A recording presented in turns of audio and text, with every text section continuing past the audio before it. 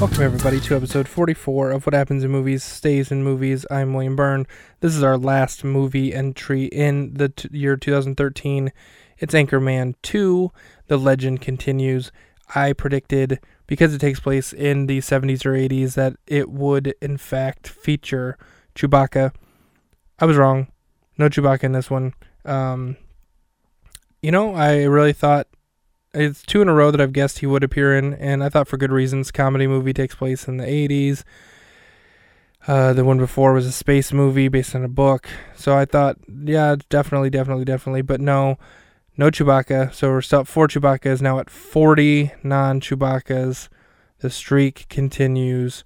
At this point, I'm not even disappointed there's no Chewbacca, because it's kind of cool to see how long the streak can continue.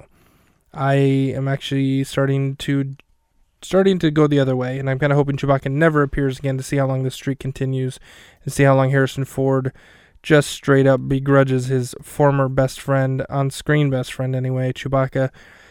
Next week is The Expendables 3. I never even saw the first 2, so I definitely never saw the third one. I know it's a cast of kooky, crazy, action-y guys, and there's no bigger action star than, of course, Chewbacca. And I'm talking about height, and the dude's like 35 feet tall, so why not?